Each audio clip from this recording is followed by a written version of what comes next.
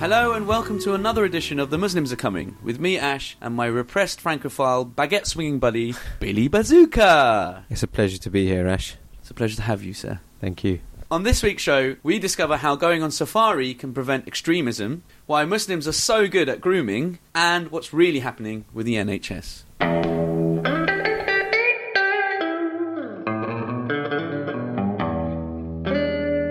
This week, a British man has been identified as a knife-wielding militant who appears in Islamic State videos, claiming responsibility for the beheadings of US, British and other hostages. It has been confirmed that Mohammed Emwazi, a 26-year-old West Londoner and university graduate, is the militant. He had been given the moniker Jihadi John by a group of his hostages who described him as part of an ISIS cell they named the Beatles. Meanwhile, David Cameron has condemned reprehensible comments by campaign group Cage after it blamed MI5 for radicalising Jihadi John. The campaign group was criticised after accusing the British security services of systematically harassing young Muslims, leaving them with no legal avenue to redress their situation. So who do you think is to blame for radicalising Jihadi John, Billy? I knew it was just a matter of time before you asked me a serious question, Ash.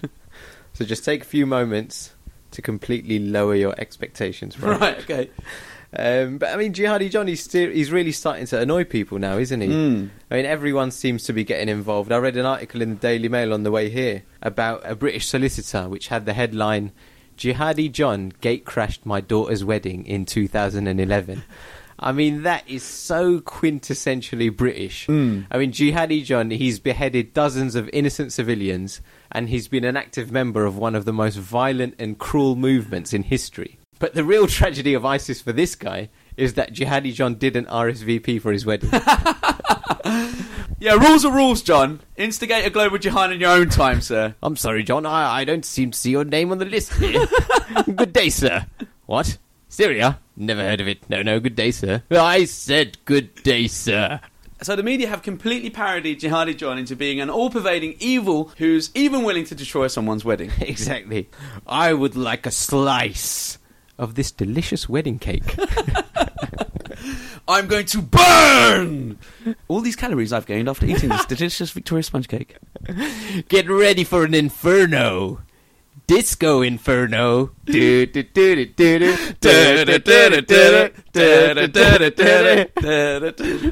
Well, I watched something about this on Sky News, actually, where everyone's favourite journalist, Kay Burley, interviewed Kerry Boulevard from she's great, Cage. isn't she? I love Kay Burley. Fantastic. And for those of you who don't know who Kay Burley is, well done. I mean, you're very lucky. You will soon discover her journalistic pedigree. So on air, Kay Burley asked human rights activist Kerry Boulevard how the recent ISIS beheadings made him feel. So Ash, let's just recap that for a second. She asked a Muslim human rights activist who has campaigned openly not only against war and ISIS, but for the release of murdered British aid worker Alan Henning, how he feels about the beheadings of innocent civilians. Well, he is Muslim though, isn't it, to be fair? Of course. I mean, I don't want to call her stupid, Ash, but I will say she has very bad luck when it comes to thinking. So he replied, Muslims are human beings as well. We are shocked when we see beheadings. We should not have to justify our humanity. So your question is inherently Islamophobic and racist. To which she replied, nonsense, get over yourself.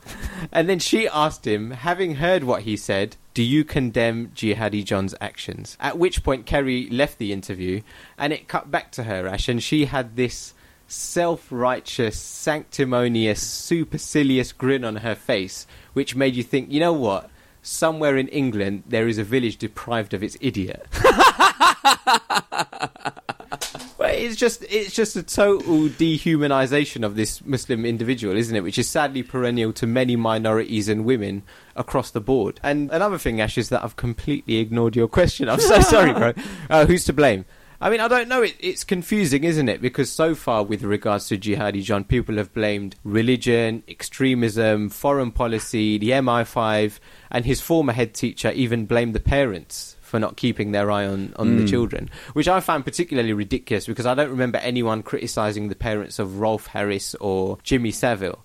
But having superbly answered your question, Ash, my question to you is, who do you think is to blame for all this? Well, it's a complex one, isn't it? Because, you know, Cage, who are these organisations, I don't know if you've been following them in the news, they've been everywhere this week. Yeah. But they've got an interesting narrative where they think that the way that young Muslims, who could be prone or susceptible to radicalisation, are actually being pushed over the edge because of policies towards them by certain government institutions that have a lot of power, and in this case, MI5. And obviously the right got hold of it, so the next day all the right-wing press was, you know, splattered with Cage as a terrorist front, it's you know, it's Al-Qaeda light, all of that sort of stuff. Yeah. So since then, Cage have received a lot of criticism from the press and wider public. Yeah, that's right. And I think that that's very disappointing, because Cage did raise a few issues which I think are relevant for the debate that we're having on radicalisation, in answer to your question.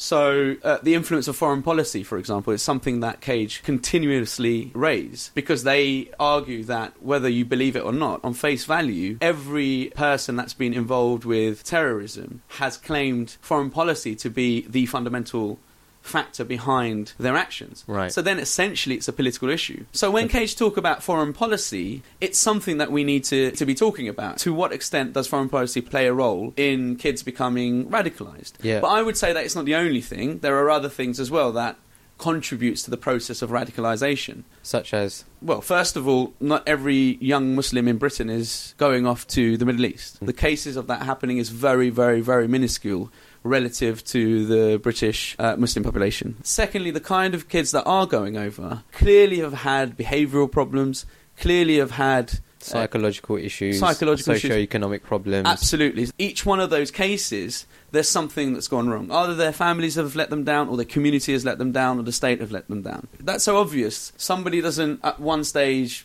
grow up in West London and then at the next stage go to the Middle East and start chopping people's heads off on camera. There's something that happened which was quite traumatic in that person's lifetime, whatever it is, that has contributed to that, right? Yeah. So that's a factor. Politics is a factor. In the olden days, racism was a big factor in making people feel disenfranchised from society. Islamophobia is a new face of racism, so God knows what these people faced as being purely Muslim. I would have to agree with you, Ash, because in a lot of the cases where the terrorists or murderers or criminals were not Muslim, they were cited as having severe psychological issues. Absolutely. However, when it comes to Muslims who have perpetrated the exact same crime, they are given the liberty of having full cognitive control over their own actions. Yeah. And do you think that's fair? If people are really serious about fighting extremism, then we have to really, really think about everything with regards to the fight, right? So we have to consider people's medical conditions, we have to consider people's upbringing, we have to consider people's motivations. They have to, there needs to be a really methodical, intelligent approach to how we deal with these youngsters being radicalised. And fobbing them off as just some loonies or part of some loony block, some fifth column in society, is not helpful. Yeah. And speaking of Cage, do you think Nicolas Cage has received any abuse for being an ISIS apologist? Have him and Keira Knightley ever been involved in a film? I don't think they have, though, but Hollywood should make that happen. Cage, starring Keira Knightley as Nicolas Cage. An actress whose talent is exceeded only by everyone else's.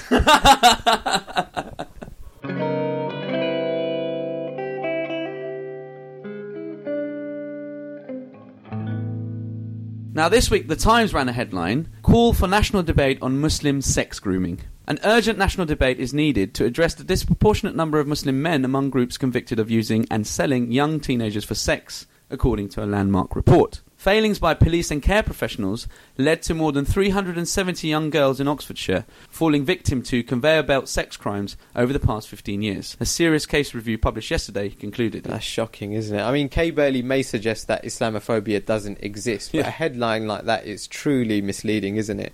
Let's just forget the collective failures of politicians, the police, and the social workers who are actually accused of neglecting these victims, and let's blame Islam. Yeah. Well, it's easy, isn't it? It sells newspapers, bro. Stop hating. Just because you haven't got money. Sorry, Rupert. But I think there should also be a call for a national debate on white, middle-aged men employed at the BBC. Yeah, absolutely. We've got Rolf Harris, Stuart Hall, Jimmy Savile. Yeah. And it's also funny how the great train robbers were never described as Christian criminal gang, or the mafia as Catholic organised crime syndicate. How about the Shinto karate choppers, aka Yakuza? Father Jack, the Ripper. Another attack on prostitute in the East End today, believed to be by psychotic Protestant sex pest Jack the Ripper. And of course, Blackie Black man, sex pest Bill Cosby. Caucasian cross-bearing crusader Andres Bevic. All jokes aside, Ash, there seems to be a gratuitous use of the term Muslim in the media, doesn't there? To use an example, this week, 2 women were charged with the murder of a young girl, which had absolutely nothing to do with religion. I mean, one of the murderers was born to a Sikh family who later became a Jehovah's Witness. But the Daily Mail posted a link to the article, and the link is, and I am not joking you, Ash, this is word for word. Yeah. You can check it yourself. Muslim lesbian tortured 8-year-old daughter, death, behest, vampire-loving girlfriend, thought stop, gates of hell opening. I mean, not only does that sound like the worst sequel to the Twilight Saga ever, but I would say that article is slightly misleading, wouldn't you say? Just a little bit. I think you've been listening to angry Muslim news too much. Angry. And now it's time for Checks Daniels in the Middle East. Oh, for fuck's sake, Billy! Here's the angry Muslim news brought to you from the desert. Hello everyone and welcome back to Chax's Muslim News. Angry. I've been living away from the UK here in the Gulf for quite a while now as an expat, which is the same as an immigrant, but I have a swimming pool. But as an immigrant expat, I follow the news of back home with a smug, I told you so curiosity. I'm a little upset that the NHS is being dismantled, but at the same time it allows me to sit here and judge you all. And with 5.5 million British people who live permanently abroad, I say shame.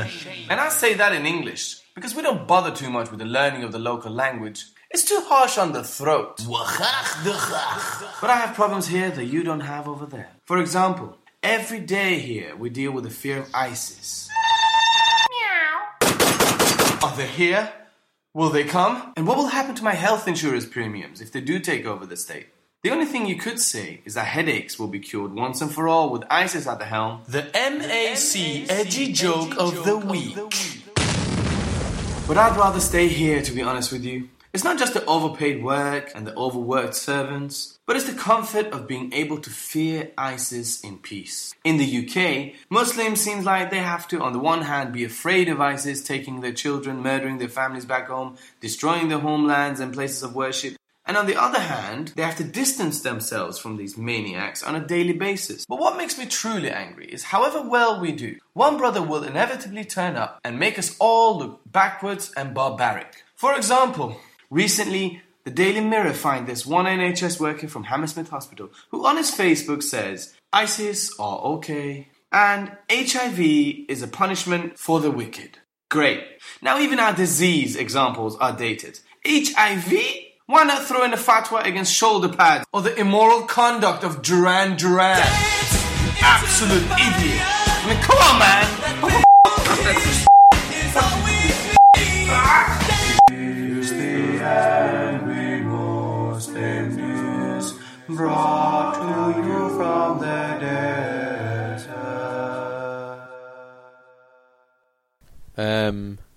I'm really sorry, Ash. I genuinely thought you could bring it round this week. Stop thinking, Billy.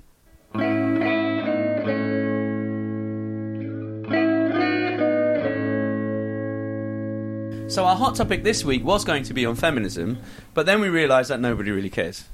Only joking.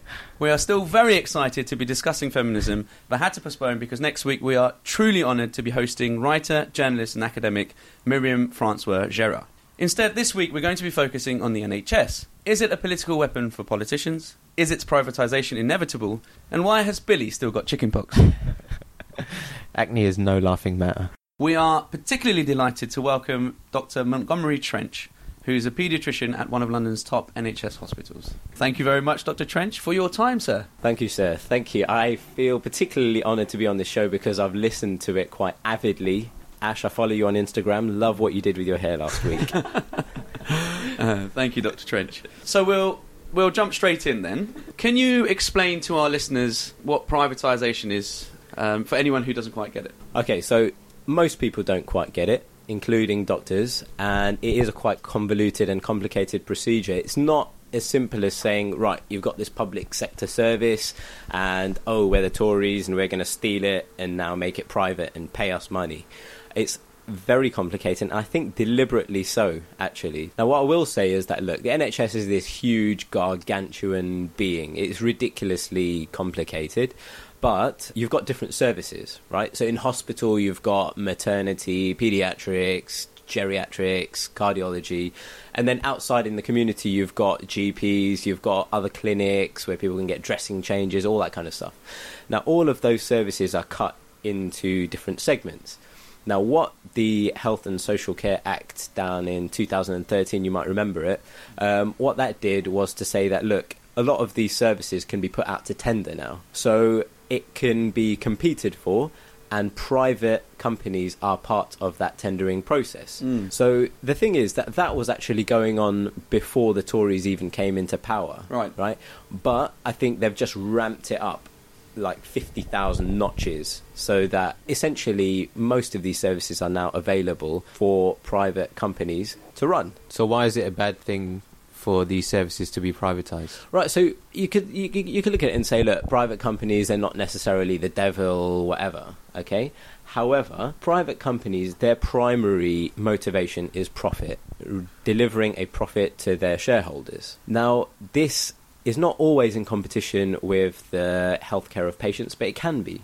Because if you've got a service that is, in their eyes, too expensive to run, they're going to be cutting costs. They're going to be saying, right, well, we can cut staff here, cut staff there. Now, that might not seem like a bad thing at the time, but it can have devastating consequences a bit later on down the line. So say, for example, with hospitals. In hospitals, let's face it, doctors are pretty much the kings of the hospital. We seem fairly untouchable. Even we haven't been untouched by this, but a lot of these people, like nurses, occupational therapists, physiotherapists, healthcare assistants, they're the ones whose necks are going to be on the block. So it's the nurses and all the auxiliary staff that are really the ones that are up against it. Right. So say, for example, nurses that have been working on a ward for 10, even 20 years, they're suddenly being told, oh, look, we're going to have to renegotiate your contract and we're going to have to put you down a band. And a lot of these people, they've got mortgages, they've got families, so they simply can't afford to stay on. And that's heartbreaking, really, to see, because the whole culture of the place, the whole ethos of the place is being sort of ripped to shreds. Okay, now we know that the elections are coming up in May, and I've got a mate who's a surgeon, and I asked him whether he thought the Tories were destroying the NHS. And what he replied was quite interesting, because he said that the Labour Party were just as bad as the Tories. And according to him, whenever a new party comes into power, they completely revamp the NHS. And before they can see the actual benefits, it all changes again, and you're back to square one. Would you agree that that's what's going on? And what are the different party positions on what's good for the NHS going forward? Sure thing. So, first thing, I agree with your friend that there are a lot of games that are being played with the NHS, and that's why the British Medical Association has started this new campaign called No More Games, reflecting that a lot of the parties are giving off a lot of platitudes, and that other parties have been complicit in the state that the NHS finds itself in. So, right. For example, a lot of the privatisation that is going on, it started, at least in a small fashion, ever since Thatcher was around. It picked up pace when Alan Milburn was Health Secretary under the whole New Labour thing, and we all know what happened with that. Yeah. And then it's just been ramped up in 2013 with the Tories, or the coalition, I should say. With regards to what the different parties are saying, I mean, look, a lot of their promises sound similar. So George Osborne said, oh, I'll put another 2 billion in. Ed Balls says, I'll put another 2.5 billion on top of that. He does say that he's going to roll back the 2013 changes. Lib Dems, well, no one really listens to them now. And UKIP are UKIP, aren't they? I mean, there's secret documents that have been leaked that say that they want to privatise the NHS even further. Within the modern political class, there are massive conflicts of interest here that are just not reported on. So, a third of all coalition MPs have links either from contributions or shares in private healthcare companies. I mean, when you think about that, that is nuts. I've got a quick question which is a bit more serious. I bought this alternative skin treatment on the internet and I've been using it for about 3 years now, but I'm pretty sure that it's just pigeon blood. So I wanted to ask you, Dr. Trench, Are there any benefits to alternative medicine, or is it just maligned because of the power of corporate pharmaceutical companies? So I'm going to put my serious hat on for a second. I'll say that, look, alternative medicine, there are different types. So there's one type that is just herbal treatments and remedies that may have some sort of value, but just hasn't been proven yet. Like strepsils. Okay. No, so lots and lots of drugs that we find. The majority of drugs that we find now are from the Amazon rainforest. There are actual herbs that have been processed. So basically, people think that alternative medicine is just herbal stuff, but that's what your medicine is anyway. It's just a bit more processed so that it does you more good. Otherwise, you'd have to eat 50 kilograms of willow bark just to bring your temperature down. So the alternative medicine thing is like this huge canopy. Some of the stuff is bonkers, right? But some of the stuff actually has some value. So say, for example, acupuncture. It's been shown to actually be of benefit in chronic pain that hasn't responded to medicine. However, there's other things like homeopathy, which is complete nonsense. Right. It's literally like, it's just sugar pills. Right. So back to this skin treatment. Do you think I should stop using it then, or I think you should probably it's starting to smell now, Ash? Yeah, it's getting pretty bad, Dr. Trench. I think you should probably stop using the pigeon blood. It's not doing anything for your complexion. I think it's all inability to deal with the modern world, because they say, oh, vaccines, it's chemicals and we don't like them. Yeah, but you're still using computers. You're still putting that mobile phone next to your head. Okay, Dr. Trench, just one final question before you have to fly off and take care of all your patients, and we do really appreciate your time here. No worries. What do you think then is the future for the NHS? I think if I'm having my positive hat on, I think that people in this country will finally realise that, their lives are being put in jeopardy, and they'll rise up and there'll be a revolution and it'll be justice all around, and we'll turn back the clocks and the NHS will be fully free and all the rest of it. My pessimist and possibly realist hat will be that now that the doors have been opened to the wolves, they'll just keep coming and chip off bits of the NHS, and unfortunately by the time we're old men, we'll have a USA-style system where even if you're going to the hospital with, serious illnesses and serious injuries, the first thing they'll ask you is, what's your credit card number? Okay, Billy and I would really like to extend our very warm thanks for you coming to our show today, and keep on fighting the good fight, sir. Okay, so we've got an email this week from Adam Yusuf in Ilford, and he asks, Dear the Muslims are coming, when you're abroad, what do you miss most about Britain? So what do you think, Rosie? I think this probably relates more to London than to Britain generally, but I miss how relatively progressive London is in terms of its race relations, I suppose, because like, for example, when I've been to New York in the past, there's like street by street segregation, and in the Gulf, all the kind of menial jobs are done by the South Asian community standard, whereas in London, I think it makes me realise how I take for granted the fact that it's really mixed. What do you think, Ash? Well, I was going to ask Rosie if she missed baked beans, because that was I'm a bit. Was that your answer, Ash? Well, no, it was similar. Mine was tea. I really miss tea, and like a nice cup of tea. Yeah, I mean, tea is hard to find in Asia, isn't it, Ash? Evidently. But what about you, Billy? What are you saying? Well, I'll tell you one thing that I don't miss, Ash. Unexpected item in the bagging area. Rail replacement service. Or the TFL. I mean, the TFL is so annoying. It's like Americans, they come over here and they're like, ooh, why are British people so depressed? Yeah, you try going on the train for 1 hour with your head in someone's armpit and someone's knee in your groin. You got to pay for that kind of treatment in Soho, Billy. I think she wrote 50 Shades of Grey whilst being stuck on the Northern Line. And the thing is, TFL... I mean, it's crowded, it's packed, it's late, and they really know how to turn the screw. So when you're on a crowded platform and you've been waiting for like half an hour, the worst thing that you want to hear is, boo, boo. A good service is running on all lines. I mean, lies! Yeah, it makes you burn. But you can't do anything about it because you're English. So you just take it. You just hate TFL, Billy, because that's the case everywhere. I do. I have a massive... unbelievable fundamental hatred for that money grabbing scheming that is known as the TFL. So why do you where does this hatred for TFL? I know come where from, you're Billy? going with this, Ash. I've known you too long. I've known you way too long to know exactly where you're going with this. And the answer is no. It has nothing to do with the fact that I'm Gujarati.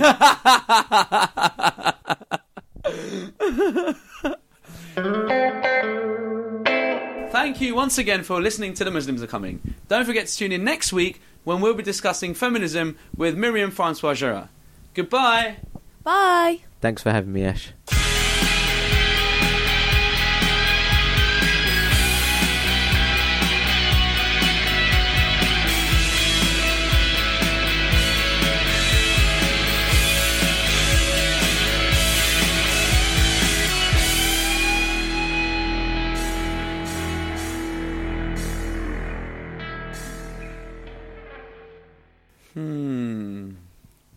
Still a bit much, I reckon.